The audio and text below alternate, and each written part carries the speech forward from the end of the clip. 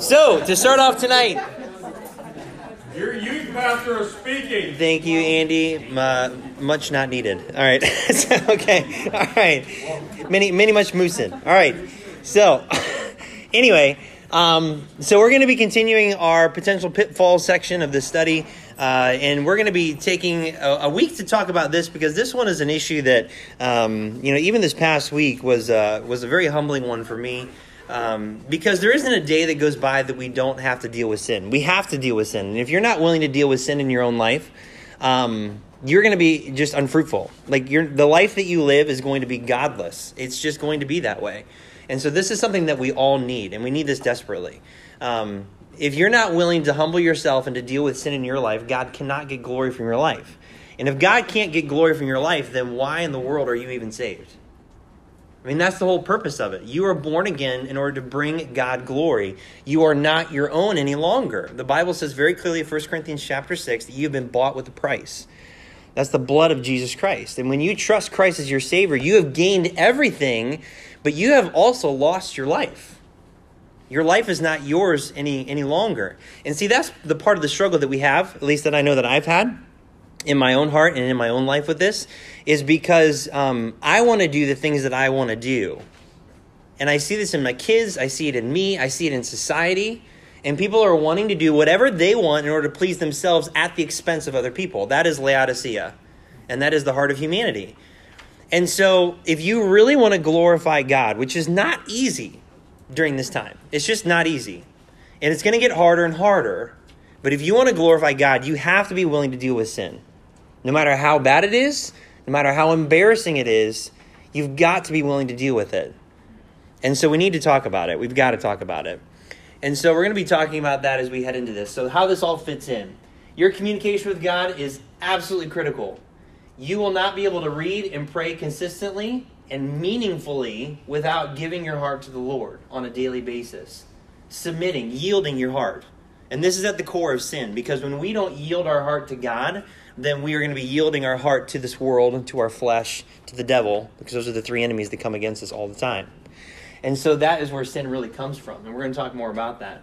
But as you communicate with God, you will begin in your relationship with God to start to evangelize, tell other people about who God is, and try to set the record straight for people that are very confused about God and in false doctrine, and discipleship, learning how to be like Jesus in this world. And then from there, you'll start to grow, and you can get into how to study the Bible, memorizing the Bible, and discipleship on the discipler front, where you're actually making disciples of Jesus Christ. And so that growth section here is very, very critical. And then you have potential pitfalls. And those potential pitfalls are always there, but those potential pitfalls are definitely going to come into play when you really begin to grow in your walk with God. So this is something very, very critical that we have got to pay attention to. So you've got to be able to deal with this in your life. And so that's really where we want to begin. We talked about our enemies last week, and now this week we're going to be talking about, and this is really the fight against the flesh on a daily basis, but personal sin issues. And then next week we're going to talk about potential pitfalls in relationships, both in the dating realm and friendships and family. And we're going to talk about ruts and plateaus. How do you even get out of a rut? How do you get out of a plateau? What is it like being in one and how frustrating it can be? And then talking about life transitions and how those are definitely points of vulnerability. So we're going to talk tonight about personal sin issues. So this one is critical, absolutely critical. So I hope you guys, you'll know, like some of these things I feel like you already know, but as far as practicing them, these are the things that we really fall short in. Because we're very quick to cover up our sin. We're very quick to hide it. We're very quick to dress it up. It's like a corpse. Have you ever tried to dress up a corpse? Have you ever seen a corpse dressed up? You're like, oh yeah, I do it all the time. All right, we'll have to set up like another meeting or another time to talk about that issue. But honestly, like if any of you have had loved ones that have passed away and you've gone to their funeral, that's happened to me. I remember my cousin died when he was 26 years old. And I remember when my grandma died. I remember when my grandpa died. I remember when the other grandma died. And I remember going to these funerals, and I remember just seeing them there, and it wasn't them. Like, it wasn't them. It just wasn't them. They were dressed up. They had makeup and stuff on, but it just wasn't them. Can you guys stop, please? It's distracting me from teaching. So when it comes to these issues, you've got to learn how to deal with these things and deal with these sin issues. Because if you're not willing to deal with these sin issues, then you're not going to go anywhere with the Lord.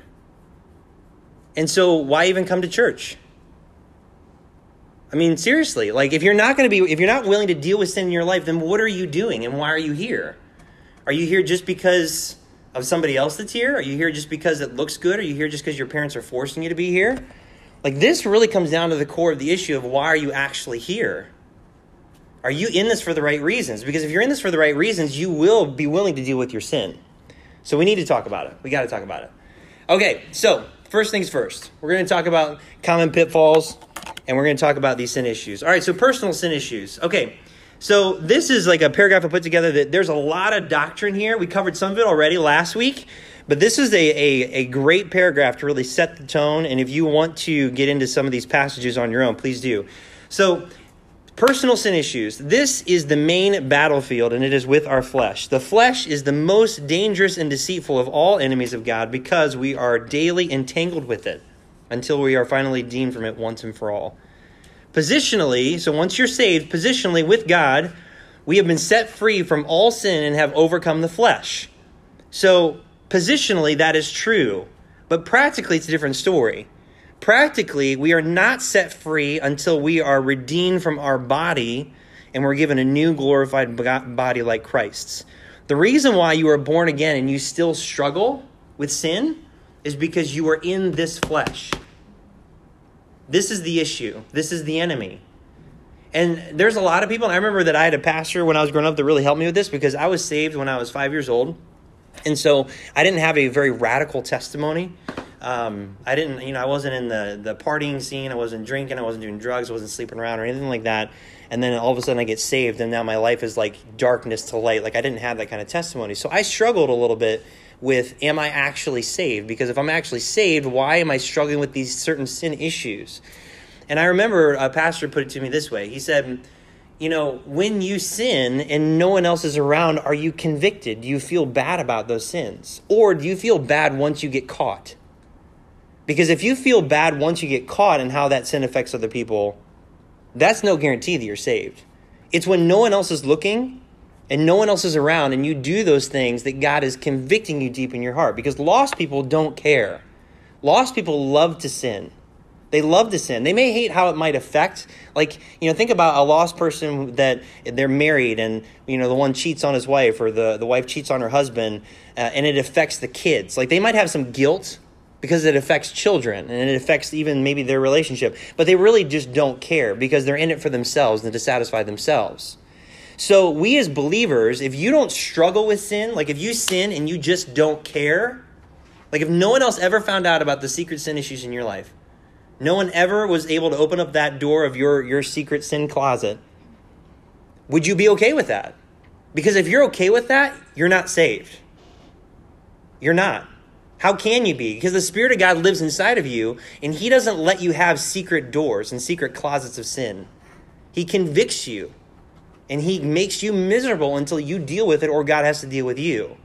So that's really one of the key indicators of whether or not you are born again and you have the Spirit inside of you. And that helped me because I always struggled with sin. Like from the moment I was saved, and I remember growing up, I would make mistakes, and it would just eat at me, and I couldn't let it go. And when I tried to hide it, I was so guilty and I was absolutely miserable. And it began to change my personality, my demeanor, the way I carried myself. It changed everything about me. And I didn't even realize it part of the time. So this is very important. Practically, we struggle until the day that our body is redeemed. You are going to struggle with sin. And so here's where we need to jump off from. Sin was dealt with on the cross through Jesus Christ. That is absolutely true. Therefore, I am dead to sin, and sin cannot control me. The fact is, I sin because I choose to sin. And that is the reality. And if we can start off there, which is where we really ended last week, if we can start there, then we can actually begin to understand how to deal with sin. Once you understand the fact that when you sin, it is your choice to sin, then you can take personal responsibility and you can actually start to clean this mess up. So that's something that's very important. And that is getting lost in our society. No one wants to take the blame for their own mistakes. And that is totally unbiblical and very ungodly. So we need to start there. All right. So there's really two aspects of this that we need to talk about. The first one is when I choose to sin against others, how do I properly deal with it? So when I choose to sin, are you going to go your own way, or are you going to go God's way? All right, so there's 5 things here for each point that I came up with. There's probably more that we could do, but there's really 5 that I really wanted to cover, and I felt that this would cover everything in its entirety. All right, so the very first thing, go to Revelation chapter 3. Revelation chapter 3. And give me someone to look up Ezekiel 20, verse 43. Isaac, thank you. All right, Revelation chapter 3 and verse 19 is going to be our verse. Revelation 3, the section that we're going to be getting into, verse 19, and then even for our next point, dealing with the churches, the 7 churches in Revelation 2 and 3. This one's talking about Laodicea. So Revelation chapter 3, verse 19 is going to be our verse, but let's do the point first. So point number 1, so when I choose to sin against others, how do I properly deal with it? Number 1, be humble, honest, and thorough. Thorough is your blank there. Thorough about your sin and repent. Be humble, be honest, and thorough about your sin and repent. Look at Revelation 3, verse 19. Revelation 3, verse 19. This is what Jesus says to us, our church age that we live in. As many as I love, I rebuke and chasten. Be zealous, therefore, and repent. So he goes into this whole discussion about Laodicea and how they don't really see their sin. They don't really see the mistakes. They don't see the problem. They don't realize that they are naked, that they are miserable, that they are poor, that they are blind, that they are wretched. And yet he says, you need to anoint your eyes with eye salve that thou mayest see in verse 18. And then he says, as many as I love, I rebuke and chasten. So if you belong to God and you are in the Laodicean church period, God is going to love you. And you can know that he loves you by the way he rebukes you and he chastens you. And I try to reinforce this with my kids all the time. You know, we've been having some issues, some issues I've been dealing with Lucas on a couple things. And I have repeatedly, over and over, I repeat this thing to him. And I said, listen, I punish you. I have rules. There are consequences because I love you. What kind of a father would I be if I just let you go and do whatever you wanted? I would lead you down a path where your life would be a disaster. And I would ask him, do you want to be a dad one day? Which, of course, he does because he takes after me. I've always wanted to be a dad ever since I've been little. And so he's like, yeah, I want to be a dad one day. I'm like, well, would you let your kids do what you're doing? He's like, no. I'm like, well, then why would I let mine? I love you and I care about you. It's the same thing with God. As many as I love, I rebuke and chasten. Be zealous, therefore, and repent. See, our issue is that we're not zealous about our repentance. What does it mean to repent? Give me a good definition of repent. Because there's a lot of definitions that are out there.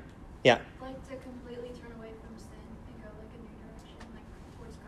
Absolutely. Okay. And that would be over-encompassing. So there are certain people that say you haven't repented until you've actually done something about it. So, like, but if you think about it, for example, I don't know. Let's pretend there's a fire here. Okay? All right. Let's just pretend. We don't want a fire in the church. But anyway, but I am about to walk into this fire. Okay? If I see that fire and I do not repent, I'm going to walk right into the fire. Bad idea. If I see the fire and in my mind I'm like, I better repent, I better turn away from that fire, and then I turn back. Okay? So there's a lot of people that think you haven't repented until you've actually turned. But I know people that have turned away from the fire, but in their mind they still want to go there. That's not true repentance. And I know some people that have changed their mind and say, I don't want to go there, but then they do. So what's true repentance? It begins in your mind, but then it works its way out through your life. So when a person gets saved, they have to repent. They have to understand they're a sinner that needs a Savior. But then the Bible says in Romans 10:9 and 10 and 13, for whosoever shall call upon the name of the Lord. Like if you really in your heart and in your mind know that you need God and that you are a sinner and you can't make it without him, it will cause you to do something about it. It will cause you to call upon him for him to save you. So what is true repentance? It's really both when you really think about it.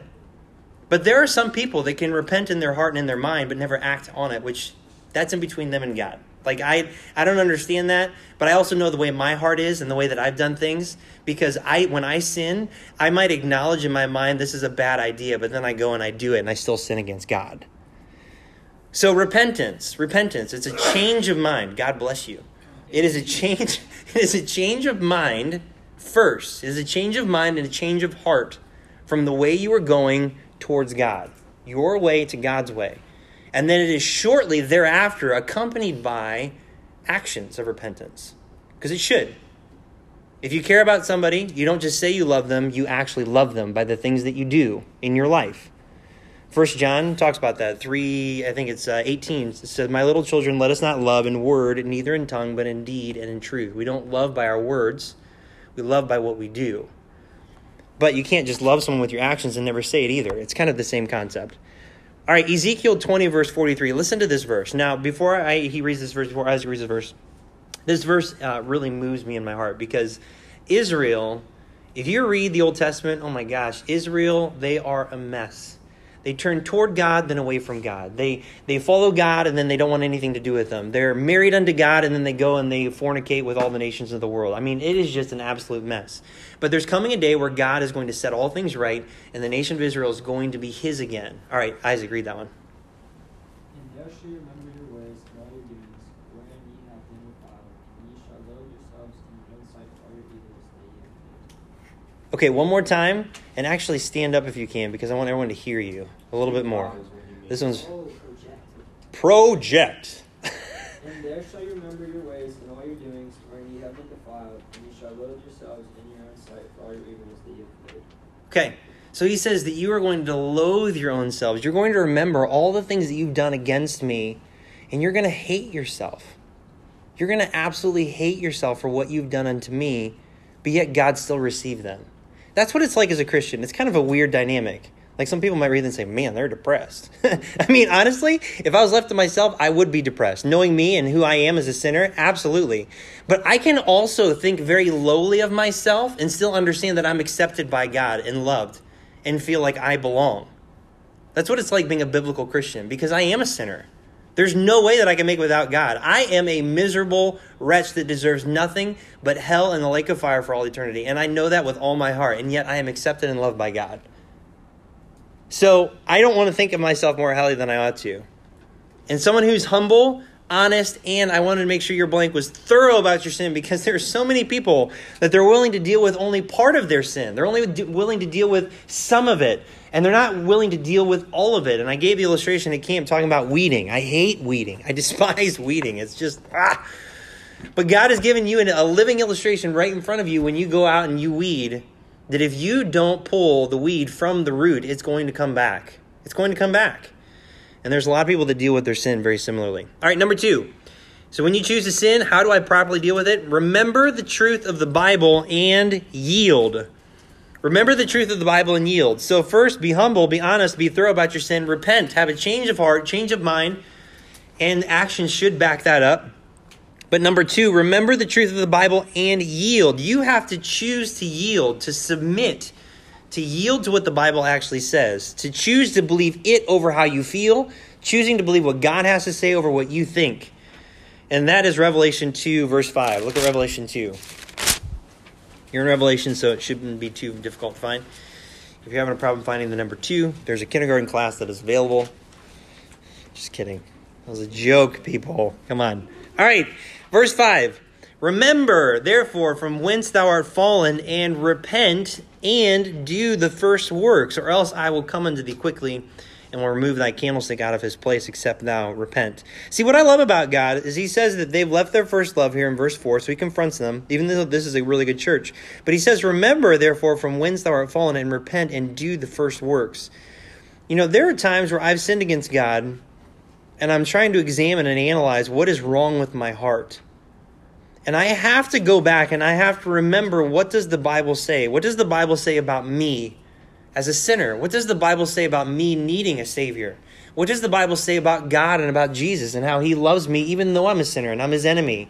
That helps me. And what does the Bible say about being honest about who I am before God? What does the Bible say about, you just go back. What does the Bible say? What is the truth of the gospel? What is the truth? And then I yield to that truth. I need to yield to it in my own heart, my own mind, and go back and do the first works. Go back and remember, what were the things that made me fall in love with God to begin with?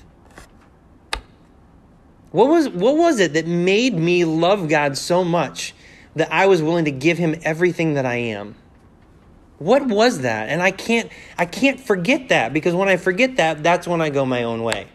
So we have to remember those things. Remember the truth and yield. Number 3, and this one's a biggie. So let's go to Psalm 51, because we got to look at this one. Psalm 51. We had an entire camp one year all about this. Psalm 51. Psalm 51. Whenever I'm struggling with sin, I go to this chapter. When I'm looking to get right with God and right with other people, I go to this chapter. If I'm working with someone who's really struggling with something in their own heart and their own mind about sin, or maybe a way that they've offended someone, and they're trying to make things right, I go to this chapter. This is my go-to chapter, Psalm 51. So you need to acknowledge your sin against God first. You need to acknowledge your sin against God first. So be humble about who you are. Be humble about your sin. Be thorough about it. Repent. Remember the truth of the Bible and yield to it, and acknowledge your sin against God first. Oftentimes I find that when I sin against somebody or I make a mistake, I am very quick to go to them first rather than going to God first. I need to go to God first.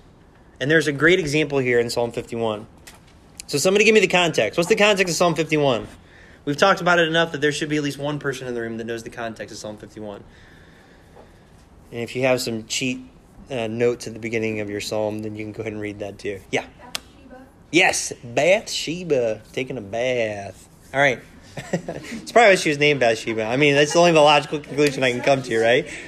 Yeah, I know. Never made that connection until this moment. All right. I was this many years old. Yeah. All right, what else? You got Bathsheba. Sheba was taking a bath on the roof. And who was looking at her?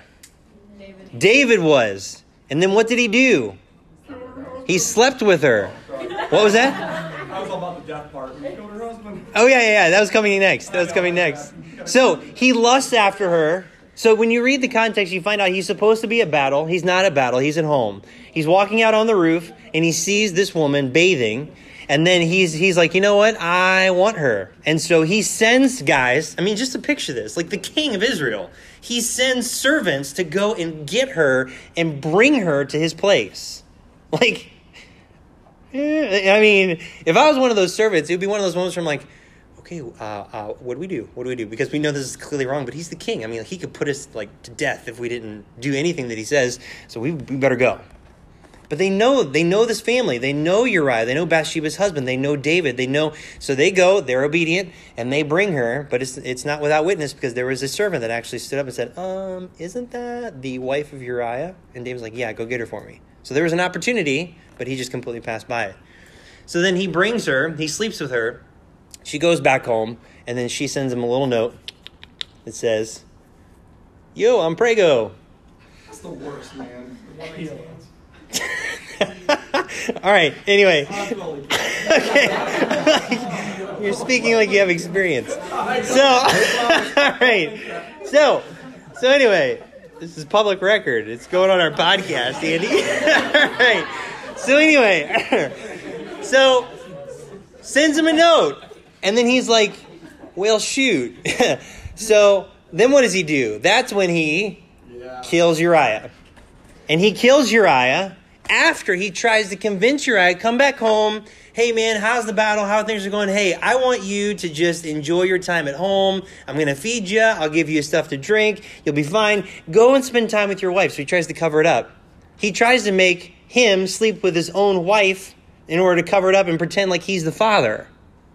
And then what happens? He's like, no, I wouldn't do that. My brethren are in battle. How could I go back to my house, spend time with my family? They was like, oh. I mean, you can just start to see this unfold. It's another episode of just the soap opera, the soap operas of the Bible. And so then he doesn't go do it. And so then he goes back to battle. And so David's finally like, all right. He talks to the captain. He says, you need to put Uriah at the front of the hottest battles because I want him smitten and I want him dead. And so that's exactly what happens. So he ends up killing Uriah using the sword of the enemies of Israel. And then he proceeds to then marry Bathsheba and pretend like everything's fine. And then Nathan shows up, who's the prophet, and says, dude, you done messed up. You're the man. And he ends up, and so now David is broken. He is absolutely broken before God because he knows what he has done. And he's like, oh my goodness, what in the world was I thinking? And so now he's dealing with his sin. And so this chapter is David's prayer, his intimate one-on-one prayer between him and God after all these events unfold. And now he wants to get right with God. Look at verse 1. The first thing he says right out of the gate, have mercy upon me, O God, because he knows that he deserves to die.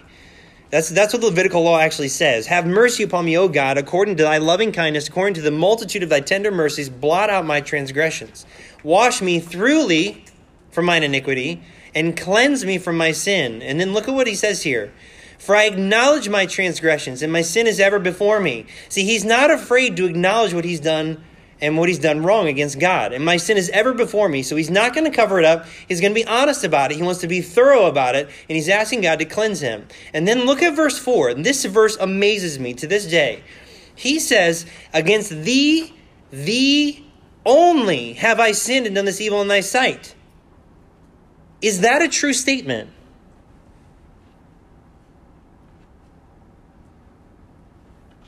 Think about it. One of the things we do here is we want to get you to think. Against thee only have I sinned and done this evil in thy sight. Is that a true statement? Come on. Let logic prevail. Everyone's afraid to answer. I mean, God will strike you dead if you're wrong, but go ahead. Come on, somebody give me an answer. No, it is not a true statement. It isn't, because who did he sin against? Uriah? Bathsheba? Israel, which is a whole lot of people. The servants. I mean, you start to think about all the things, all the people that he sinned against as the king of Israel. And yet, what does he say to God? God, against you and you alone have I sinned and done this evil in thy sight. There's a key here that is it is gold. It is gold. If you really want to deal with your sin, I mean, truly, truly deal with your sin at its core, you want to root it out from the very bottom. It begins right here. It's not about the other people yet. It's not about the other people yet. It's about you and God alone first. If you are not willing to acknowledge your sin and what you deserve before God and God alone, then you can never get rid of the sin properly. It's never going to happen. Because it begins with God. It begins with him. And then once you deal with it between you and God, now you have the right heart attitude in order to deal with it with other people, in order to make it right and to do whatever is necessary. And so David knew that. There's no way that he could go to Bathsheba and make it right. There's no way that he could go to his servants and make it right. There's no way that he could go to the nation of Israel and make it right if he did not go to God first and say, God, against you and you alone have I done this. I've sinned against you. I've sinned against you first and foremost above anybody else because I knew what was right and I chose to do something completely different. And I know I deserved to die and you spared my life. I sinned against you. Man, that is the place where it begins. And think about it. When you got saved, if you're saved today, is that not the same place that you started with you and God there at salvation? It's the exact same place. Because you had to come to a spot before you were saved where you say, God, I have sinned against you. I don't care about anybody else. I have sinned against you and I need you to save me because if you don't save me, I am going to go to hell. And my life will be a waste and a wreck. It's you and you alone. See the connection? Because we as Christians can let sin fester and get in us and ruin all the things that God wants us to do. And so in order to make it right, we got to do what Revelation 2:5 says. Remember from whence thou art fallen and repent and do the first works. That's what we're talking about here. It's going back to the beginning. You sinned against God. And once you reconcile yourself between you and God and your fellowship is now restored, because you can't lose your salvation. Once you're saved, you're always saved, but you can lose your fellowship. So once your fellowship with God is restored, now you can go and make things right with other people. That's when you can go do it. Don't go to other people first and then try to make it, all right, God, I've proven to you that I made it right because I made it right with all these other people. No. Get right with God first, and then go to other people. So that is the pattern that David gives us in Psalm 51, and it is absolutely beautiful. Absolutely beautiful. So, man, I wish we could spend more time talking about that. But that is the core of what I wanted to hit for point number 3. All right, point number 4. So acknowledge your sin against God first, and then point number 4, recognize your sin against others, take personal responsibility, and do whatever is necessary to make it right. All right, so everybody go to Hebrews 12 and give me volunteers for James 1:14. Got that one. And then James 5:16, Emily. And then Kendall take Galatians 6:1. All right, and then everyone go to Hebrews 12. Hebrews 12. All right, so I want you to listen to this process, and then we're going to finish it off in Hebrews in order to illustrate this point.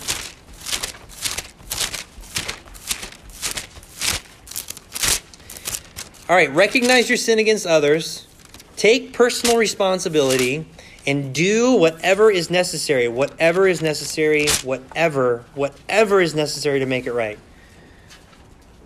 All right, listen to James 1:14. But every man is tempted when he is drawn away of his own lust and enticed. Okay, so where does temptation come from? Based on that verse. Go ahead and read it again. But every man is tempted when he is drawn away of his own lust and enticed. Whose lust? Your own. So sin always comes from inside of you. That's where it begins. Your own lust, and you're enticed. And even more technically, it starts in your mind. That's where it really begins. And so that's where it begins. And then James 5:16. Confess your faults one to another and pray one for another, that ye may be healed. The effectual fervent prayer of a righteous man availeth much. Okay, confess your faults. Now, there are some other translations of the Bible that say confess your sins one to another. That's not what the King James says. And there's a reason why the King James says confess your faults.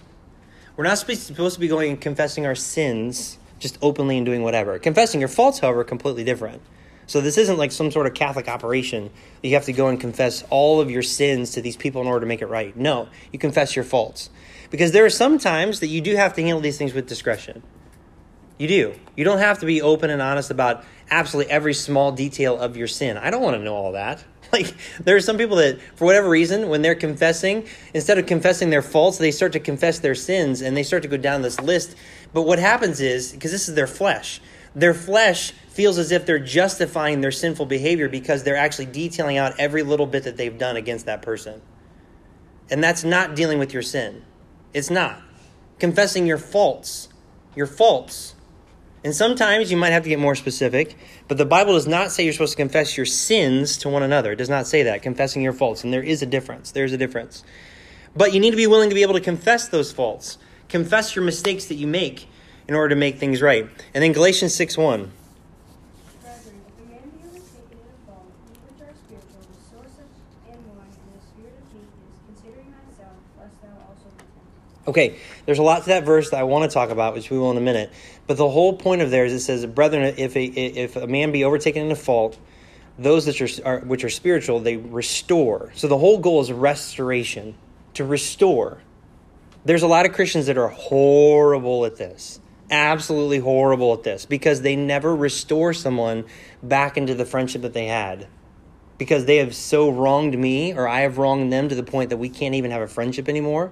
That is ungodly. That is completely ungodly. You should be able to deal with things from your perspective when you are the offender towards another person, where you can restore that relationship. Now, there might be trust that's broken, but forgiveness is always available. And for Christians that do not forgive, they are acting like the devil. And they are sowing seeds of discord among believers, and it is absolutely wrong. It's one of the things that God hates. So we need to make sure that we handle that properly. But when you are the offender, you recognize your sin against others because sin comes from inside of you. You take personal responsibility, and you're willing to confess your faults one to another. And you do whatever is necessary to make it right, because the whole goal is restoration. Now, there's a great example of this in Hebrews 12. So look at Hebrews 12 and take a look at verse 11. It talks about how when God rebukes us or chastens us, it now tells us something that's really, really neat here. So verse 11, it says, now, no chastening for the present seemeth to be joyous, but grievous. We don't like chastening. If you like being disciplined by God, you're crazy. You're a crazy person. Nevertheless, afterward it yieldeth the peaceable fruit of righteousness unto them which are exercised thereby. When you are chastened by God, the product afterward is that it produces righteousness. So when you really deal with sin properly, it doesn't produce more sin. It doesn't produce more mistakes. It produces righteousness, which is the opposite. So it's important to understand. And then look at the response here, because this is what he describes. Wherefore, if this is true, wherefore, lift up the hands which hang down and the feeble knees, and make straight paths for your feet, lest that which is lame be turned out of the way, but let it rather be healed. Follow peace with all men and holiness, without which no man shall see the Lord. Okay, before I get to verse 15, which actually I'm going to get to 15 later, so we're going to hold off on that one. He says in verse 12, lift up the hands which hang down and the feeble knees, and make straight paths for your feet, lest that which is lame be turned out of the way, but let it rather be healed. Okay. Sometimes when I make mistakes and I sin against people, you know what my countenance is? Right? It's exactly what Hebrews just describes. So if you're willing to be chastened by God and to deal with your sin, wherefore, lift up the hands that hang down and your feeble knees. Get a good countenance to you. You've dealt with this thing, right? You need to be able to move forward. If you've actually dealt with this and you're doing whatever is necessary to be right, you have no reason to be cowering in fear or in embarrassment. I mean, there might be a moment for embarrassment in order to deal with your sin and deal with it properly, but don't be walking out all depressed and down about yourself and down about what you've done. Acknowledge your transgressions. I have sinned and I've completely messed up. Don't be walking around like this. I struggle with that. I do. Because I tend to deal with my sin, but then I tend to hang on to the guilt because I take it personal. And in doing so, I sin against God again because I'm not willing to move forward. I'm not willing to deal with it thoroughly enough where I can actually move forward with my life. Does all that make sense? I hope it makes sense. Okay. And that leads to our next point, number 5. Forgive, receive forgiveness, and move forward. Forgive, receive forgiveness, and move forward. Go to 2 Corinthians 2. 2 Corinthians 2. 2 Corinthians chapter 2. Again, this is a struggle that I have. It's very easy for me to forgive someone. Very easy. Just based on my personality and my demeanor and the way I'm wired, it's very easy for me to forgive someone.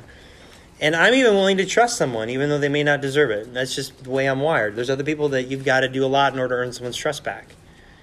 What's hard for me is forgiving myself. That's where I have a very hard time. I really do. And it's something that I struggle with. And I have to keep struggling with it between me and God, because there are times where I feel like I should be punished way more than what I actually am. And so I have to learn how to not just forgive, but I have to learn how to receive forgiveness.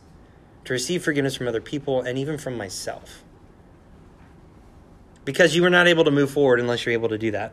So 2 Corinthians chapter 2. There was a man in this church that, he totally messed up. And Paul called him out in the first book of Corinthians.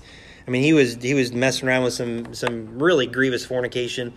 And he was actually kicked out of the church for a period of time until he decided to make things right. And he did. He made things right. And so here Paul says something very important. This man who did something incredibly grievous that was very offensive in the eyes of God, he was willing to make things right. And so Paul tells them how they should receive him. So 2 Corinthians chapter 2, take a look at verse 6. Sufficient to such a man is this punishment which was inflicted of many. So that contrariwise ye ought rather to forgive him and comfort him. Why? Lest perhaps such an one should be swallowed up with overmuch sorrow. Wherefore I beseech you that you would confirm your love toward him. For to this end also did I write, that I might know the proof of you, whether ye be obedient in all things. To whom ye forgive anything, I forgive also. For if I forgave anything, to whom I forgave it, for your sakes forgave I it in the person of Christ. And here's another reason. Lest Satan should get an advantage of us, for we are not ignorant of his devices. So this guy was broken, and he was sorrowful, and he was, I identify with this guy on how I deal with sin. And so he tells the church, listen, You guys need to receive him. You need to love him. You need to confirm your love toward him, because if you don't, he could be swallowed up with overmuch sorrow, depression, and get so down about this that he might end up killing himself. He needs to be loved by you. He has dealt with his sin and it's over. He's been forgiven in the person of Christ. I forgive him too. You guys need to forgive him, and you need to confirm your love toward him. So this is important. Dealing with sin is always a two-sided issue. Us as the offender, and then the people that we've offended. And that's our next point, which we don't have time to go through all the verses, but I want to at least describe them as much as possible. All right, so that's the first point. When I choose to sin against others, how do I properly deal with it? You got to be humble. You got to be honest. You got to be thorough about your sin, and you got to repent. You need to remember the truth of the Bible, and you need to yield to it. You need to acknowledge your sin to God first, and you need to recognize your sin against others, take personal responsibility, and do whatever is necessary to make it right. Do whatever is necessary. I don't care if it's something that is crazy. You do whatever is necessary to make it right. Receive forgiveness, and move forward. Okay, so when others choose to sin against me, how do I properly deal with it? Okay, how many of you have been in that boat? Someone sinned against you and you just want to be like, I want to wring their neck. I've been in that. You're never like that. Never. So when people sin against me, how do I properly deal with it? Because here's the reality. Offenders are definitely guilty. But I have seen many different cases where people on the other side of the issue actually become the greater offender, because they're not willing to forgive someone who wants to make things right. And that is just as bad. It is just as bad. So when others choose to sin against me, how do I properly deal with it?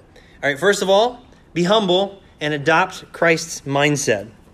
Be humble and adopt Christ's mindset. Go to Ephesians 4 for this one. Ephesians 4. A little bit to your right. Ephesians chapter 4. This is hard. This is not easy to do. But when someone sins against you, you need to be humble and you need to adopt Christ's mindset. Ephesians 4, verse 31 and 32. Let all bitterness and wrath and anger and clamor and evil speaking be put away from you with all malice. And be kind one to another, tender-hearted, forgiving one another, even as God for Christ's sake hath forgiven you. Okay, very, very powerful. Very powerful. What has God forgiven you of?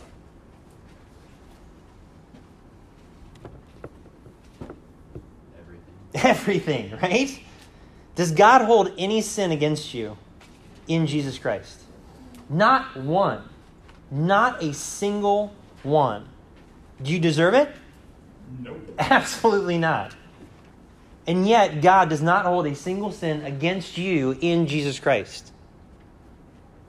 Why do we let ourselves hold sins against us towards each other? Why do we do that? Because if God has forgiven you and God is able to forgive you, should you not be able to forgive other people?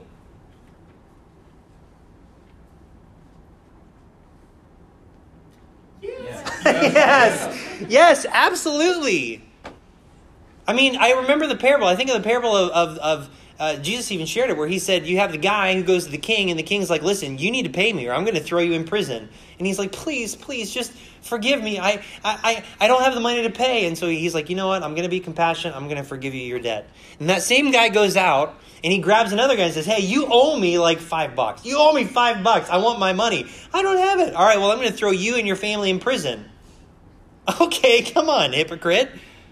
If you've been forgiven, why won't you forgive? Trust is a different issue. It's a different issue. Trust is something that is built over time. But you should always be able to forgive. Always. And not hold anything against other believers. Or even this lost world. Because who did Christ die for? All. For God so loved the world. So I don't care what the world does to you. You don't hold it against them. Instead, it should cause you great pity. It should make you feel bad for this world, knowing their destination. So be humble. Jesus said in Luke 6, it's one of your references there, he says, Father, forgive them, for they know not what they do. While he's on the cross, while Jesus is on the cross, he's like, Father, forgive them. They have no idea what they're doing. That's incredible. Great example for us to follow. Number 2, when someone sins against us, we should be humble and adopt Christ's mindset, but we should consider ourselves. Consider yourself. Consider yourself. Galatians 6:1 says that when you are restoring someone who's fallen, you do it in a spirit of meekness, considering thyself lest thou also be tempted. Okay, that's huge. That is absolutely huge. That is like Donald Trump, huge. It is huge because if you are trying to restore someone and you're not considering yourself, then you have the temptation to think that you are better than that person. You think that you're better, and so then you walk into a circumstance where you're supposed to be restoring them, and yet you're talking down to them and demeaning them. How is that going to restore anybody? It's not. You consider yourself. You know, whenever I'm in a situation where somebody where they're dealing with like big issues, my first reaction after I hear the whole story is I'm like, oh. And I got to think about it. I'm like, man, if I were them and in that same position, I probably would have done the exact same thing. And then it helps me because then I can put myself in their situation and then I can help lead them to the paths of righteousness through the Word of God. I need to consider myself. In Luke 6, it talks about, you know, if you're going to go to your brother or your sister and you're going to say, hey, you've offended me. It says, well, make sure that you check your own eye first because you're telling them to get a little speck out of their eye when you have this giant beam, this giant mote that's in your own eye. You better check yourself first and making sure that you're doing what you're supposed to do because you don't want to be a hypocrite. So consider yourself. Number 3, when others sin against you, how do you properly deal with it? Forgive. Forgive. And let it go. Let it go. Let it go. You got to let it go. Or you got to deal with it. There are some things that happen that you just forgive and you just let it go. And you never go and talk with that other person. But if you're not able to do that, then you need to go and you need to deal with it. You've got to. It is unjust for you to hang on to something and not talk to somebody else about it if they've offended you. You've got to be able to do that. Hebrews 12 was our verse for that one. We got time. Go to it. Hebrews 12. I said we were going to hit this other part of the verse because we've got to. This was a big verse in my heart that really helped me really gain the courage in order to make things right in a certain circumstance in my past. So Hebrews 12, we just talked about how you're supposed to lift up your hands which hang down, the feeble knees, and make straight the paths of your feet. And then it says, follow peace in verse 14 with all men and holiness without which no man shall see the Lord. And then look at verse 15. Looking diligently lest any man fail the grace of God, lest any root of bitterness springing up trouble you, and thereby many be defiled. You know, if someone has wronged you and you let it fester, the Bible calls that a root of bitterness. Now, where you have a root, what happens with a root as you begin to feed it? It begins to grow and blossom and become something much bigger. Bitterness is like that. If you let bitterness go and you continually feed that bitterness, it grows into this giant, giant tree that is almost impossible to root out. But if you know that root of bitterness is in there and you're willing to reach deep down in and yank it out, then you're not going to be defiled and you're not going to defile other people. Because if you let bitterness reign in your life, it's exactly what it says. It will spring up, it's going to trouble you, and thereby many be defiled. You will not be able to do anything pleasing to God. Your life is not going to be a blessing to anyone. You are going to be a curse. You are going to curse the people around you because you're not willing to deal with bitterness in your own life. That's a very powerful verse. Very important verse. So, forgive and let it go or deal with it. Whichever, sometimes it's okay to just forgive that person and never have a conversation with them again and you just let it go. But there's other times where you just can't. And if you can't let it go, then you've got to deal with it. And then number 4, live in peace with all men as much as possible. As much as possible. Do whatever you can in order to be at peace with someone if it is possible. That's what Romans 12:18 says. It does not say live in peace with all men.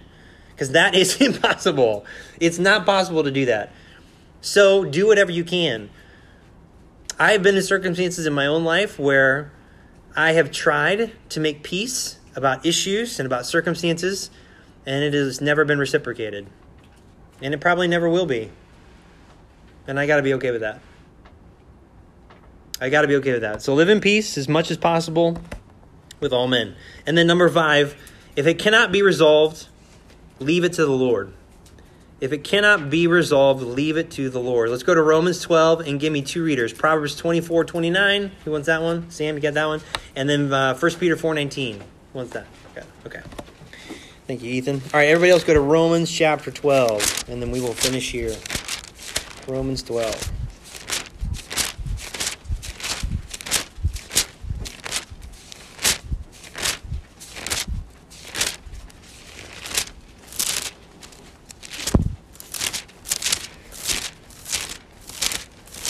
All right, Romans chapter 12. All right, verse 18 was our verse for the last one. I'll just read it again and then hit 19. If it be possible, as much as lieth in you, live peaceably with all men. Dearly beloved, avenge not yourselves, but rather give place unto wrath. For it is written, vengeance is mine, I will repay, saith the Lord. And see, that's what gives the person the ability to be obedient to verse 20. Therefore, if thine enemy be hunger, feed him. And if he thirst, give him drink. For in so doing, thou shalt heap coals of fire on his head. Be not overcome of evil, but overcome evil with good. So if you can't resolve it, you need to leave it with God. He's the one that's going to make all things right one day. And so we have to be okay with it. We have to be okay with certain things being unresolved and just leaving it in the hands of God, knowing that he's not going to overlook it. He will deal with it one day. All right, Proverbs 24:29. Listen to this one. Say not, I will do so to him as he has done to me. I will render to the man according to his work. Yeah. Our first instinct is that we do to others what they do unto us. That's our first instinct. And I'm telling you, that is a vicious cycle that will never end. Because once one person wrongs you and then you do it in return, now they're going to enact vengeance, and then you're going to do it, and then they're going to do it, and then you're going to do it, and then where does it stop? It doesn't stop until you're both destroyed. And it can't go that way. It cannot go that way. And then 1 Peter 4:19. Wherefore let them that suffer according to the will of God commit the keeping of their soul to him in well-doing as unto a faithful Creator. Okay, so God even says in that one, commit your soul to God in well-doing. So if everybody else offends you and they don't do what's right, who cares? You do what's right, and God will keep everything how it's supposed to be. He'll keep it intact, and he'll preserve it. All right, so I hope you see why we needed to talk about this. Because this one's a deep one. This one is a deep one. It is a hard one. It is one that is not easy to learn. But this is like what it's like. I mean, how many of you like to eat rotted fruit? Anybody? No. I mean, the only one that comes close are bananas. I'll take some rotted bananas and I'll make a smoothie out of it, and that's about it. That's about it. Yeah, there you go. There you go. So, you see that in your fridge, and you're like, delish. No, you don't do that. You're psycho if you do that. No way. But see, this is what sin does. It takes a perfectly good fruit or piece of food, and it destroys it. I hate getting into the bag of bread and reaching in, and I'm about to make a sandwich, and all of a sudden there's just mold, and I'm like, dang it! Because now what do I have to do? I got to throw the whole bag away. Or there's the Bobbies of the world that play with fire. Yeah. Depends on how much you love that bread. Okay, so this is the whole point, because here's the reality behind it. This is a huge pitfall. This is a pitfall that everyone falls into, and it will stop you dead in your tracks from growing. It will stop you in any ability that you might have to glorify God. It will destroy any opportunity that you have to witness to somebody. It will destroy everything. So your Christian life hinges upon this lesson. If you can really go over this stuff and get this stuff in your heart and in your mind, when things come up and you're struggling, man, take this stuff. I mean, if you have space in your Bible, I would write this stuff out in your Bible. So that when somebody offends you, you have a place you can go to say, all right, I need to check my heart attitude. And you've got something that you can work through, a little study that you can work through in order to make sure that everything's okay between you and God. So that way things can be okay between you and other people. So that way God can be glorified. So this one is a very important lesson. And I hope you guys take heed. And me as well. I hope I take heed to this. Because there are days that I forget this. And when I forget this, I can't glorify God. Sweet. All right. Any questions? Oh, not that kind of sick. Got it. All right.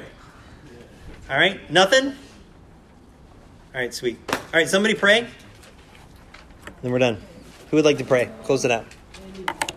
Hey, Jay, go ahead, set it up. Ethan will do it. Ethan? All right. Ethan's got it. He just now recognized what happened. He's like, what? All right, Ethan, go ahead. Dear God, thank you for the aid you've given to us and the ability that we're able to meet just getting your word out there to everyone here that needed to hear it. And just thank you for everyone's willingness to come, whether they were forced to or came here willingly. I know that they heard what they needed to tonight. Just thank you for this time that you've given us, and in your name, amen. Amen.